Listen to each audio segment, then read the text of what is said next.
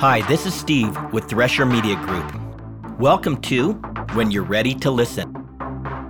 This podcast is dedicated to exploring the truth about God, things you may not have understood, may not have been taught, or quite frankly, had a very hard time believing.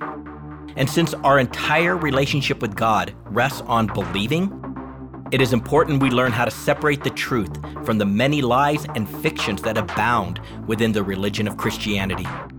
So when you're ready to listen, tune in and discover a pathway to freedom, encouragement, life, and hope. Episode 43, Revelation 3, verses 7 through 13, Part 1, The Church at Philadelphia. Overall theme, Hold on and seek refuge. Revelation 3, 7 through 13. And to the angel of the church of Philadelphia write, He who is holy, who is true, who is now having the key of David, who is now opening and no one will shut, and who is now shutting and no one now opens, says this, I know your deeds. Behold, I put before you an open door which no one can shut, because you now have a little power, and have kept my word, and have chosen to not have denied my name. Behold, I now give those of the synagogue of Satan, who are now saying that they are now Jews, and now are not, but now choose to lie. I will make them come and bow down at your feet, and make them know that I have loved you.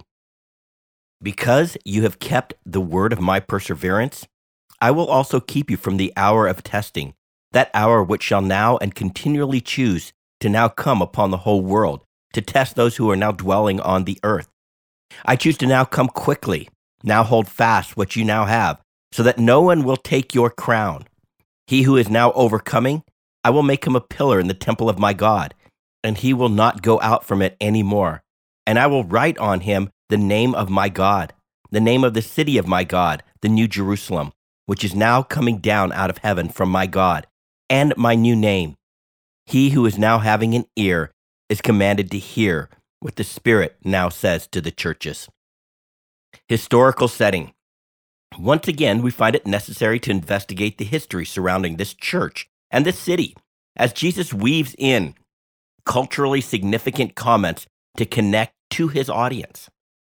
Philadelphia was the youngest of all the 7 cities and was founded by colonists from Pergamum by a ruler named Attalus II, who also ruled Pergamum.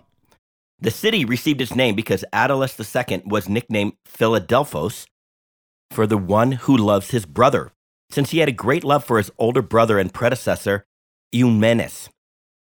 Attalus II established the city with the deliberate intention that Philadelphia would operate as a doorway to the other regions, not for military purposes, but for the spreading of Greek culture. Basically, the city was the launching pad to spread Greek culture and language to all the surrounding nations.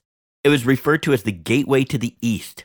It was situated in a beautiful, fertile river valley on the main road from Sardis to Laodicea, directly east from Smyrna. Philadelphia, being strategically located at the borders of the major regions of Mysia, Lydia, and Phrygia, provided a perfect launching pad for Greek evangelism. This strategy was highly effective. It did not take long before the locals in the region had lost their native tongue, and Greek was the standard. Philadelphia had been given an open door to spread Greek ideas in all the land.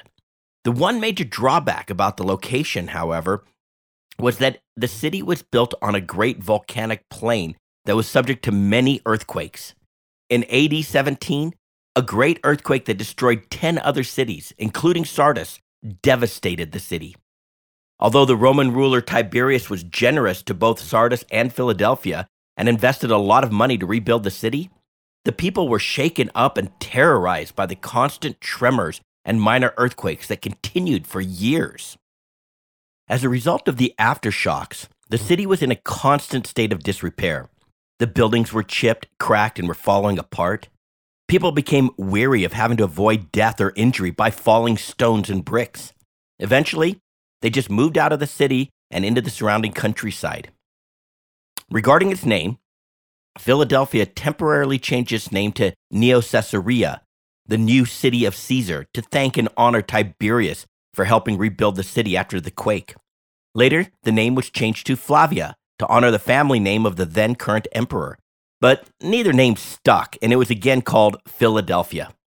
Today, it is the modern Turkish city of Alaşehir.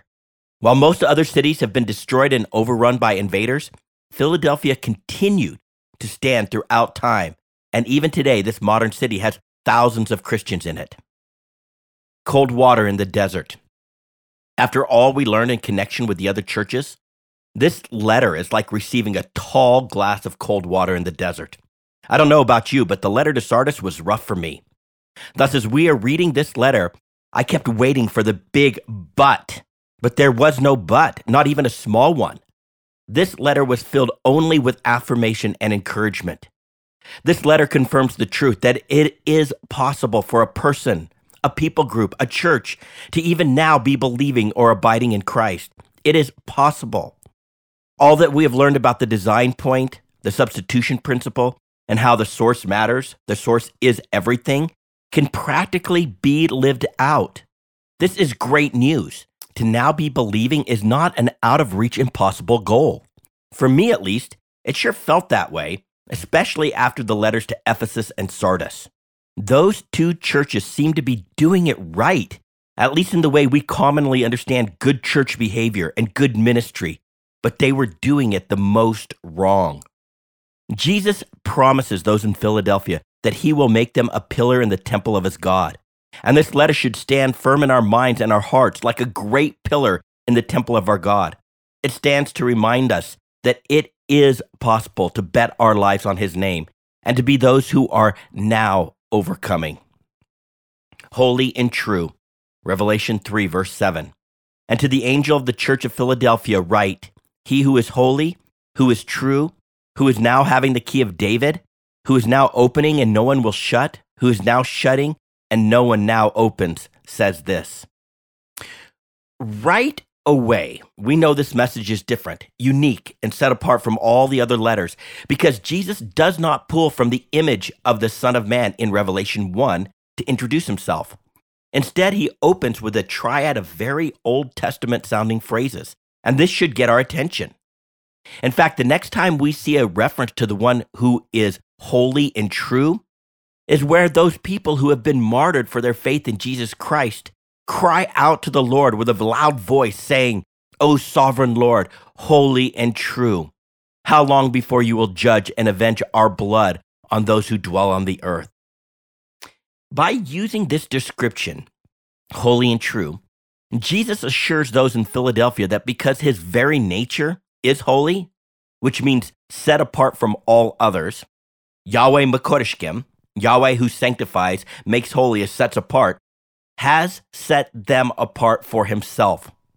Thus, even though they suffer intense persecution, they can hold on to the one who is true, the one who will not lie nor deceive them. They can endure all things knowing that Yahweh is in control and that he is circumcising them from all attachments to this world, so they will never be identified as those who are now dwelling on earth.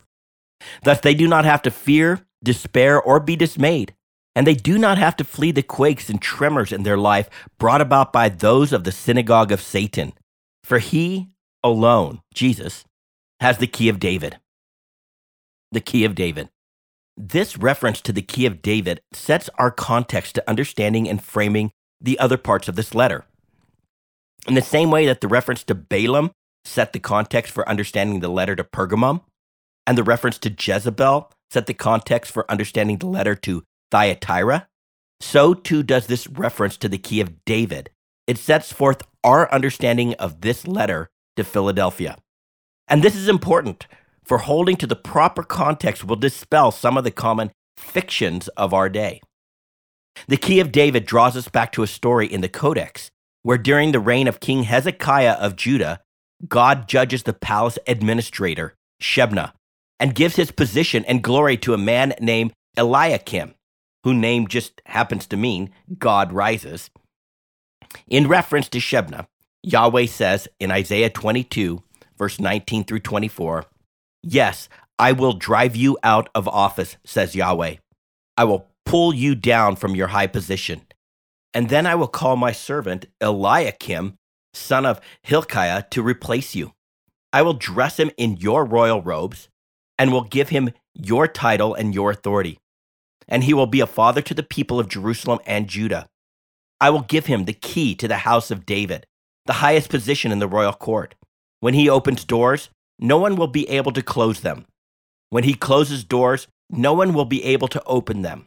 He will bring honor to his family name, for I will drive him firmly in place like a nail in the wall. They will give him great responsibility, and he will bring honor to even the lowliest members of his family. With our cross-reference in the letter to Philadelphia, we can confidently look back at the Codex and determine that this must have been a messianic prophecy, with Eliakim serving as typology or a picture of Jesus. In other words, Jesus has been given the highest position in the court of the Father, far above any ruler or authority or power or leader or anything else, not only in this world, but also in the world to come. In fact, the Father, or the King, has put all things under the authority of Christ and has made him head over all things for the benefit of the church. Therefore, what he is now opening, no one will now shut. And what he is now shutting, no one will now open. He is stable and firm. And like Eliakim, that firmly placed nail, which has allusions to the crucifixion, God has placed all responsibility on him, and he will not bend or break. In fact, his royal priesthood is unchanging. And speaking of Jesus, the Father says, Yahweh has sworn and will not change his mind. You are a priest forever, according to the order of Melchizedek. What is significant is that being the palace administrator, the one who holds the keys to the kingdom, Eliakim had complete control when it comes to access to the king, as well as the other parts of the royal kingdom. If he shut a door, it was shut. If he opened a door, it was opened. No one else had a key. He was the one who granted and restricted access. Thus, a person could not come to the king without first coming through Eliakim. Clearly, this is an allusion to John 14:6, where Jesus says, I am the way and the truth and the life. No one chooses to now come to the Father but through me. He is the way, the only way, the exclusive way. So despite what others may say, there is no entrance into the kingdom of God, and there's no access way to the Father unless you first go through the kingdom administrator, Jesus Christ. He is the way. Jesus rules over God's house. He is the one who holds the key. Thus, if he is now granting you access to the Father, no one can shut down that access, not even you. However, if he is now restricting your access, there's simply no way you will ever enter the heavenly courts or gain admission to the Father. And the imagery here is powerful. Jesus is the way to the Father, and there is no other. Access now. Remember in the previous letters, we learned that faith is a now thing? In that light, so is this access which Jesus provides to the Father, as it is presented to us in the present tense and as a participle, something that is now and continually happening. Jesus is now opening and granting access, and he is now shutting and restricting access. The mysteries of prayer. This sheds a lot of light on the whole mystery surrounding prayer. For instance, I know there have been many times where I have felt that my prayers were going nowhere and were either dissipating on their way up to God or hitting the atmosphere and bouncing right back down to me. Either way, I have felt shut out, and I have felt a sense of futility in trying to pray, like I was getting nowhere no matter how many times I said my prayer in Jesus' name. I was not alone in this experience. The prophet Jeremiah had a similar experience. He once said, even when I cry out and call for help, he shuts out my prayer. Likewise, Job said, I cry out to you for help, but you do not answer me. I stand up and you turn your attention against me. And King David also said, oh my God, I cry by day, but you do not answer, and by night, but I have no rest. So this experience of the door even now being closed is familiar to many. Drawing from the letter to Sardis. In contrast to those in Philadelphia, to whom Jesus has set an open door to come into the chambers of the king, It seems that those in Sardis had a closed door. I don't know about you, but I was dumbstruck by the fact that none of the works of this grand church with such a grand reputation were completed before the face of the Father. How is that even possible? Not even one work. This explanation of Jesus now opening and now closing the door to the Father clarifies it. Being super religious, having a grand reputation as a church, is more than likely that those in Sardis were praying and seeking God about all that they did, wanting, in theory at least, to do His will. But since none of their works were sourced in Yahweh, they simply were not Jesus' works, they clearly had not received answers to their petitions. The door had been closed to them. Then instead of sorting out why their access to the Father was restricted, something they likely did not even comprehend, they relied on what they thought was the next best thing: biblical tasks, duties, traditions, and responsibilities that are deemed to be fitting for those who want to be known in this world as good Christians. They relied upon their own instinctual religious wisdom to pursue all, yes, all of their church-worthy deeds, which garnished them such a grand name. So why did Jesus close the door restricting their access? Did they even know their access was closed? What we know about prayer. I am not going to pretend to understand all the deep mysteries of prayer, but the Codex is clear on some essentials that seem to be necessary for the palace administrator to grant a hearing with the king, and to have the king answer and grant our requests. In fact, we are told in the Codex that if he, our Father, our King, hears our requests, then we can be confident that we have the requests which we asked of him. It's all just a matter of time. That if, however, stands out as loud and disconcerting as the buts in those letters to Ephesus, Pergamum, Thyatira, and Sardis. Now, in terms of the essential requirements to have that if land in our favor, such that we can be confident that the king will hear our request, the Codex lays out three fundamental requirements. Number one, we must approach the throne room of the king clothed only in the blood of Jesus. Nothing else, just his blood. This demonstrates that we believe in the spiritual poverty, or said another way, a true and active and oh so very joyful belief that only God is good. In that regard, it also indicates that we are now living in forgiveness towards ourselves and towards all those who have hurt us. After all, his blood was shed for the sins of the world. And if we hold on to any form of shame, guilt, or condemning judgment towards ourselves for our failures, or against others for their failures towards us, reaching for or requiring acts of penance from ourselves and others, then we are not clothed in the blood of Jesus. We are not now believing that his blood is the atonement for all, and that by God's grace, he tasted death for everyone. Thus, in the same way that Philadelphia connected all these different provinces in the East and the West under the banner of Greek culture, Jesus is the way connecting all true believers, his bondservants, to his Father's kingdom under the banner of his righteousness alone. What Jesus did on the cross, the tearing of his body and the shedding of his blood, is the key which gives us the ability to freely and with confidence come before the Father. After all, how could we, mere men and women, ever expect to be good enough for God? It is an impossibility. Thankfully, what is impossible with man is possible with God. Number two, we must come and choose to ask in Jesus' name, the one whose name is Yahweh. Now, this does not mean that we are to close our prayers with the customary in Jesus' name, or now change our closing to in Yahweh's name. No, that's a custom that can often be as meaningless as the prayers themselves.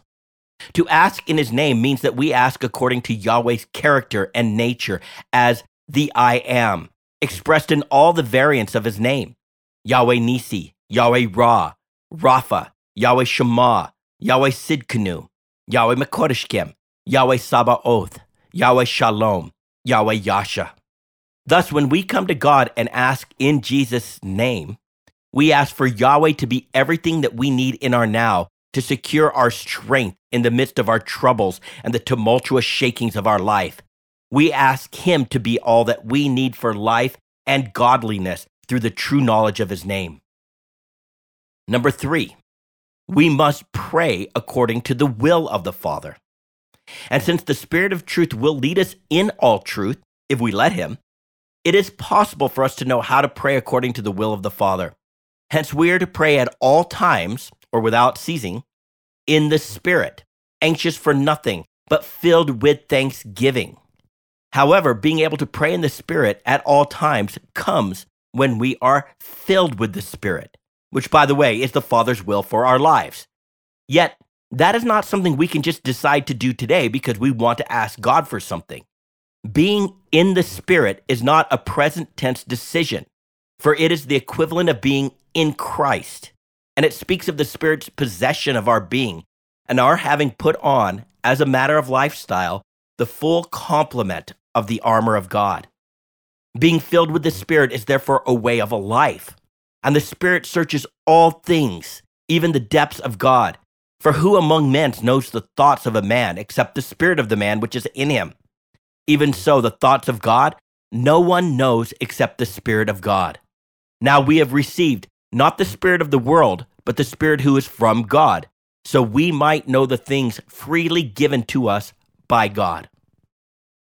If you think about it, these three essential requirements are largely synonymous. Simply said, if we are now believing in his name, we know we must always be clothed with the blood of the Lamb. And in so doing, we are asking according to the name Yahweh Yasha, the one who saves us and frees us from all that is within us that opposes Yahweh's rule and governance of our lives. But even that realization, that truth, comes only by way of the Spirit and his possessing more and more of our being and his revealing to us the mind of God. In terms of the church at Sardis and their love for their church-worthy deeds, it seems they did not grasp their need to be clothed solely in the blood of the Lamb. For some reason, they had decided that all their efforts to serve and please God must, in fact, be pleasing and acceptable to him. Thus, they were, in effect, asking in his name and in their own name, believing they had something worthy to offer God. Big mistake. That was most definitely not the will of the Father. This resulted in Jesus closing the access to the throne room of the Father. He shut and locked the doors. In contrast, those in Philadelphia were granted access, and not just temporarily, for this door has been opened, and it is staying open. It's rendered as a participle. And no one is able to shut it, and that is a statement of fact. Fiction alert, the open door of evangelism. Fiction alert. Many teachers tend to use this picture of the open door as a platform for evangelism. They say that since Philadelphia was used as a launching pad to spread Greek culture in the region, it seems logical that Jesus was giving them an open door to spread Christianity throughout the region. It's a very evangelical Christian-sounding conclusion, and although it can fit with the historical context, it does not fit the context of the letter or the use of the idiom in the Codex in the terms of the story of Shebna and Eliakim. Jesus says nothing about Philadelphia being a doorway of evangelism to the Greek world. That is imposed on the text by those with a ministry mindset. Rather, in keeping with the code, Jesus is saying that as the kingdom administrator, he has given them complete access to the Father anytime they want it. And based on the rest of this letter, they will need this access to endure the persecution that they are about and will have to continue to bear. Therefore, Jesus wants them to know that since he has opened for them a door to the Father, a door to the courtroom of God, to the great assembly, that they can come directly to him and receive all that they need. I know your deeds. Revelation 3:8. I know your deeds. Behold, I have put before you an open door, which no one can shut, because you now have a little power, and have kept my word, and have chosen not to have denied my name. As with the other churches, Jesus declares that he knows their deeds. Nothing escapes the purview of the kingdom administrator. So, what are their deeds? They have kept his word and have chosen to not deny his name, even though they now have little strength. Kept his word. It seems that they have been through a lot, hence they have little strength. But this door is open to them because they have fulfilled the essential requirements for access to the Father. They have kept his word, and therefore they know without a doubt that they must come to seek him and seek his will based on the blood of Jesus. For that is the only way to gain entry to the Father. We can also surmise that they must have asked according to his name, because they dug down deep in their soul and as a matter of lifestyle chose to not deny his name and seek someone else or something else to function as their I am. Word of perseverance. In chapter 3, verse 10, Jesus specifically states that they have kept the word of his perseverance. We will address this issue when we get to verse 10, but this just emphasizes the point that when they could have chosen to reach out to anything or anyone else for help, substance, provision, etc., they endured and have kept on keeping on looking to Yahweh to be their I am. They were now believing, not denied the name. The Father's name, which he shares with Jesus, is Yahweh. This name is rooted in the Hayah, which declares that he is the I am. We are therefore to call on his name, seeking him to be our I am. Because of the nature of this name, denying his name does not require a verbal denial. Rather, it speaks of a denial that is expressed through how we choose to live. Each of the other churches, apart from Smyrna, in one way, shape, or form, chose to deny his name, in that they chose to grab onto something else or someone else to be their provision in the midst of their difficulty, trials, and persecution. Most notably, Ephesus and Sardis chose, of all things, to be good Christians and do what good and faithful Christians should do. Hopefully the sarcasm is noted. Simply said, they loved their religion and thought that that would save them or grant them favor with God. In this regard, denying his name occurs when we forego step 2 of our journey of salvation and do not make the choice to dig down deep in our soul and be a little child dependent upon Yahweh as our I am, looking to him for all things all the time. It is a declaration that we have found another one or something else to serve as our I am, to serve as a substitute for Yahweh. It is all a form of idolatry. Given this understanding of denying his name, let's consider some examples. These examples are intended simply to provoke something within us and perhaps even lead us to an understanding of places in our life where we have made a Yahweh substitute and need to have a change of mind that is in accordance with his name. When we live as victims to people, to institutions, to our circumstances, to our upbringing, to our terrible choices, to Satan and his hordes of demons, we deny his name because we ascribe to others power and authority that they just do not have. On the flip side of that coin, when we believe that we, unlike others, that we are not victims, for we have made good and rational choices, and we have used the brain, the talent, the capabilities, and giftings God has given us to achieve in this life, we deny his name. When we believe that those who hurt us should have done it differently, could have done it differently, and next time they better do it differently, we deny his name. When we build our own fortress of self-protection to hide from these people and to keep ourselves safe, we deny his name. In like manner, when we believe that we should have, could have, or that the next time we will do it differently, we deny his name. When we look within or to others to be the source of our healing, we deny his name. When we believe that we can be good for God and must be good, whether to please God, to get his blessing, or because it's the right thing to do, we deny his name. Thus, when we live in shame over our sin and perform various acts of penance and try so extremely hard to stop sinning, to discipline our lives, and so on, we deny his name.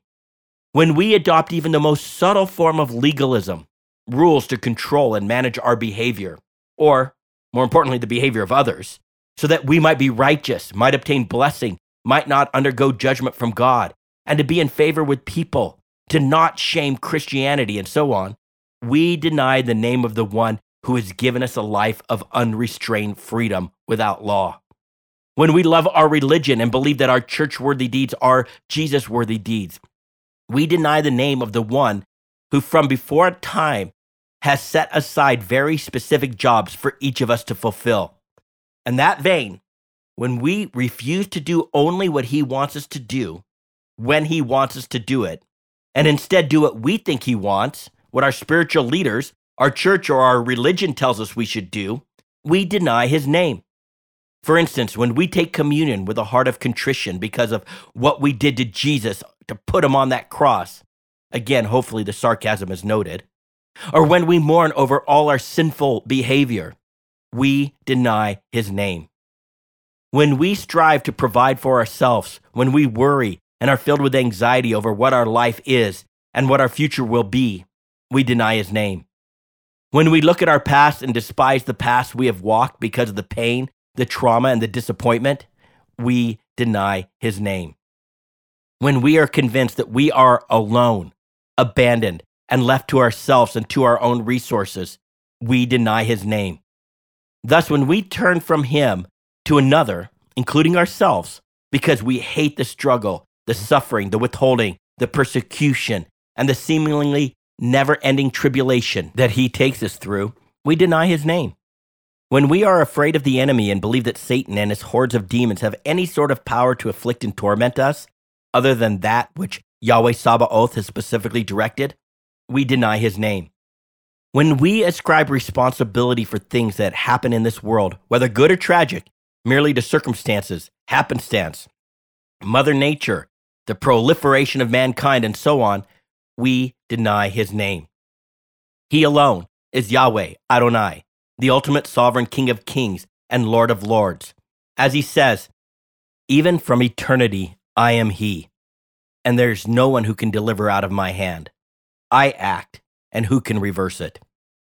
As Yahweh Sabaoth, Yahweh Ra, and Yahweh Mekodeshkem, he utilized his angelic messengers, both good and bad, to ensure that the path he placed us on would cause us to be set apart for him. And although we have walked difficult paths of pain and trauma, Yahweh Shammah has always been there. We have never been alone. He knew the past would be filled with trials, troubles, struggles, failures, and would be exhausting. And that is why Yahweh Sidkenu is the one who has done it right for us and will always do it right for us, satisfying the Father's requirements of perfection on our behalf. And Yahweh Jireh has provided for us throughout the entire journey. And Yahweh Rapha intends to heal each and every wound which he caused. For Yahweh Yasha wants us to live in unrestrained freedom. And Yahweh Shalom wants us to live in peace, confident that we have been chosen by the Hayah, the one and only one who is the I Am, to know him and to even now be believing in his name. We deny his name when we refuse to bet our lives on who he says he is and who he says we are to him. Those at Philadelphia are honored for digging down deep in their soul, and despite the troubles and difficulties they have endured, despite the earthquakes and shakings, they bet their lives on the name Yahweh and have believed that he is their I Am, for they have not chosen to deny his name. Let's stop here and pick up next time with this reference to those who are of the synagogue of Satan, who now are saying that they are now Jews and are not, but now choose to lie. To get a free download of the full written transcript with all the scripture references footnoted, please go to threshermediagroup.com. That is THRESHER mediagroup.com. This is Steve with Thresher Media Group. When you're ready to listen, tune in.